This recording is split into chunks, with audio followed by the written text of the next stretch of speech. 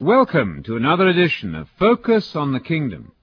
This is Anthony Buzzard, inviting you again to search the Scriptures, indeed to study the Bible, to dig into the text of Scripture as we continue our investigation of Jesus' favorite and famous topic, what he called the gospel about the kingdom of God.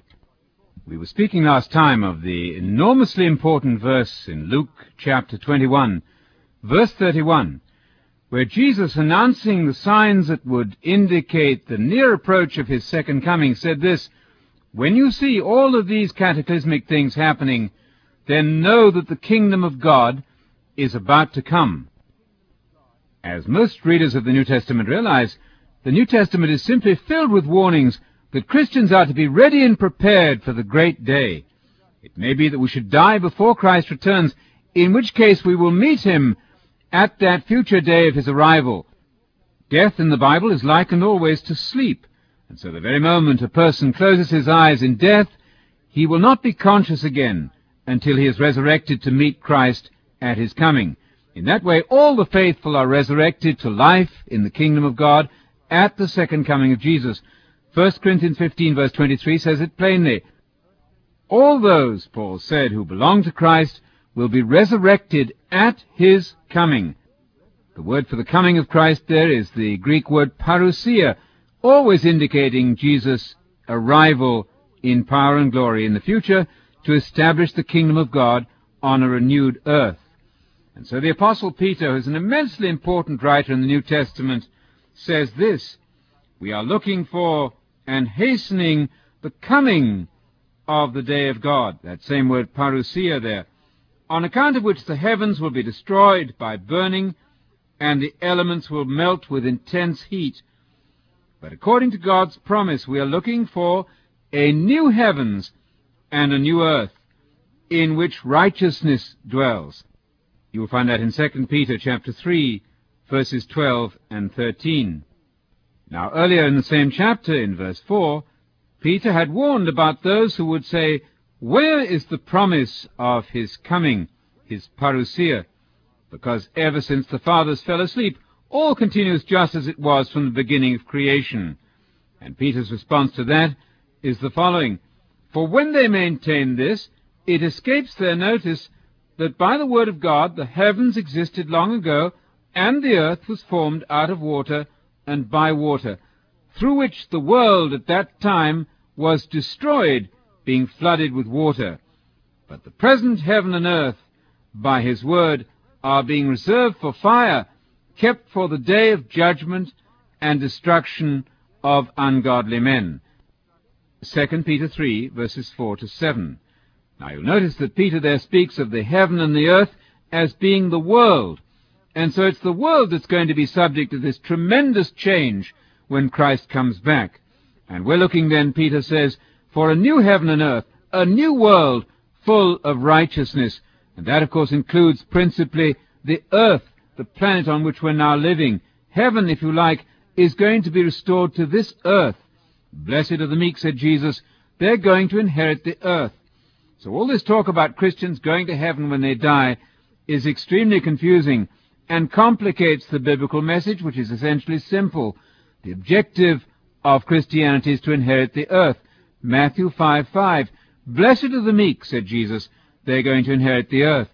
And in Revelation 5, verse 10, he said that the point of Christianity is that Jesus has gathered and called people of all the different nations and formed them into a royal family, and they are going to rule as kings upon the earth. Revelation 5, verse 10. Now, when the Apostle Peter referred to the new heaven and the new earth which has been promised, what would he have had in mind? Well, this is an easy question to answer, because in the Hebrew Bible, what we rather unfortunately call the Old Testament, we find exactly that expression, the new heavens and the new earth, and in that same context, a fascinating description of what that new world is going to look like. I'm referring to the classic passage in Isaiah chapter 65 and verses 17 onwards. I read this: "For behold, I," and the Lord God is speaking here, "I'm creating new heavens and a new earth, and the former things will not be remembered or come to mind.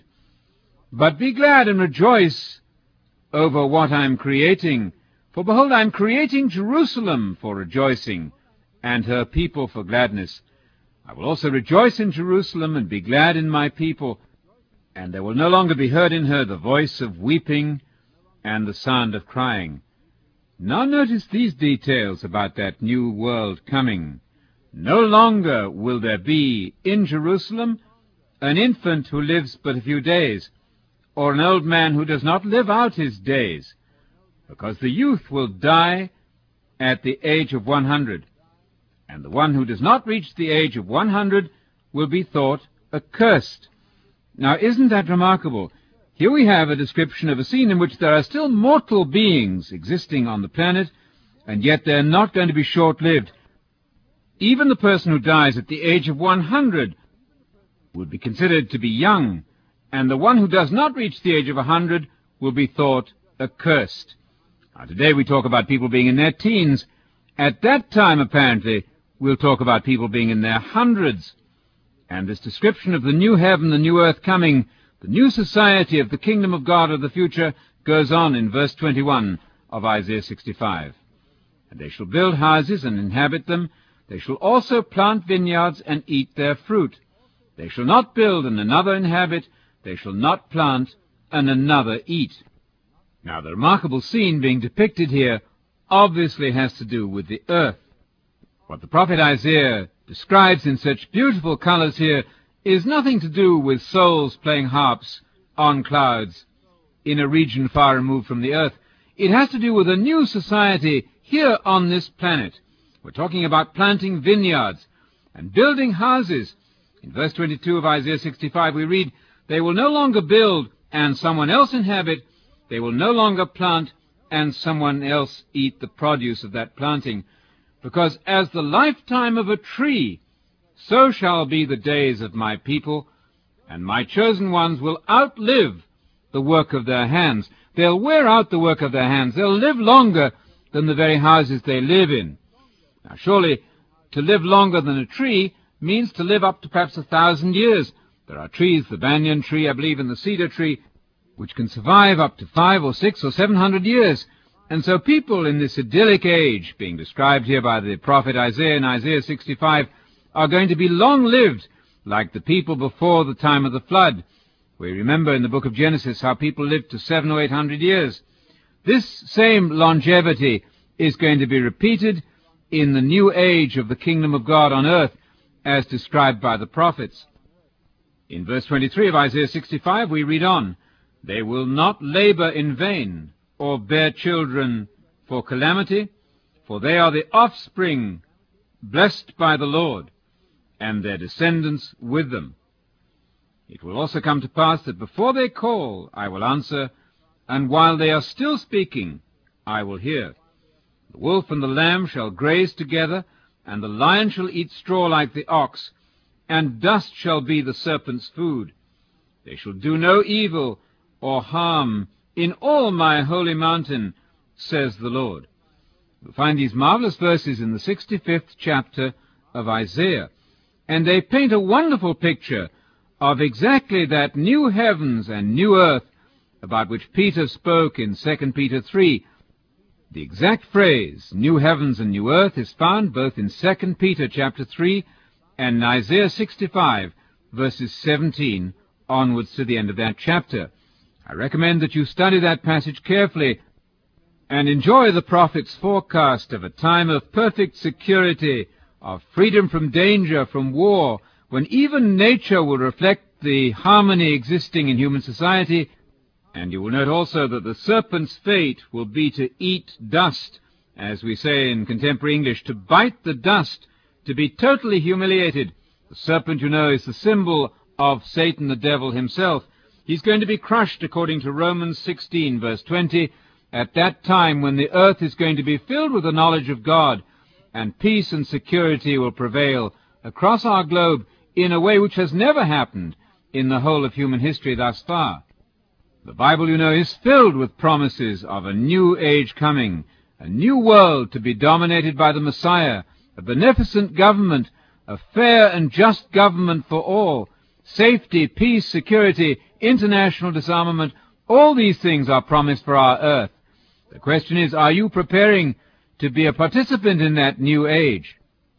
The New Testament makes it quite clear that no one can participate in that new age of the future who now participates in a form of lifestyle that excludes one from the prize of that future reward, namely participation in the kingdom of God. Let me read it to you straight from the mouth of Paul himself in 1 Corinthians 6, verse 9. "Don't you know," said Paul the apostle, "that the unrighteous cannot and will not inherit the kingdom of God? Don't kid yourself," I'm paraphrasing there. "Don't be deceived. Neither fornicators, nor idolaters, nor adulterers, nor effeminate, nor homosexuals, nor thieves, nor the covetous, nor drunkards, nor revilers, nor swindlers shall inherit the kingdom of God." That's to say, the new society to be born when Jesus Christ returns to this earth to take charge of world government and to introduce an era of unparalleled prosperity and peace for the whole of our society. These things are promised in the Bible on page after page of the Hebrew Bible, what we call the Old Testament. And the fact of a new world coming, the kingdom of God, did not have to be repeated over and over again in the New Testament. It was assumed that those who were reading the pages of the New Testament documents had fully grasped the message of the prophets of Israel, and that message centered on a great time coming, a new world coming. Jesus spoke in Matthew 19:28 of the future rebirth of the world. Now, the rebirth of the world is simply another way of expressing the idea of the new creation, the creation of a new heavens and a new earth. And so the point of the New Testament is that we must now prepare by ourselves undergoing a recreation, a new birth, in order that we might take part in that time when the world itself, when society itself at large, when the entire inhabited world of this planet is going to be subject to a massive rebirth experience, a recreation experience. Hence the words of Isaiah, in Isaiah 65, verses 17 and onwards, "Behold, says God, I am going to create a new heavens and a new earth." And so Peter makes the same assertion in 2 Peter 3, verse 13. "According to God's promise," says Peter, "we are looking for a new heavens and a new earth in which righteousness dwells." That's to say, lifestyles and conduct which are in accordance with God's standard, not the debased and degenerated standards which are now permitted. There will be no drunkards, no thieves, no fornicators, no breakers of the marriage bond, no homosexuals, no idolaters, no effeminate in that kingdom, no covetous, and no revilers nor swindlers. You read this clearly in 1 Corinthians 6, verses 9 and 10. Now, I hasten to add, of course, that those of us who might be involved in that lifestyle at present have yet got the opportunity of repenting and forsaking those ungodly ways of life before the kingdom arrives. We invite you to ponder these great facts of the Bible. Request from us a free book on the kingdom of God for your own personal Bible study at home. And join us again as we continue with our investigation of Jesus' favorite topic, the gospel about the kingdom of God.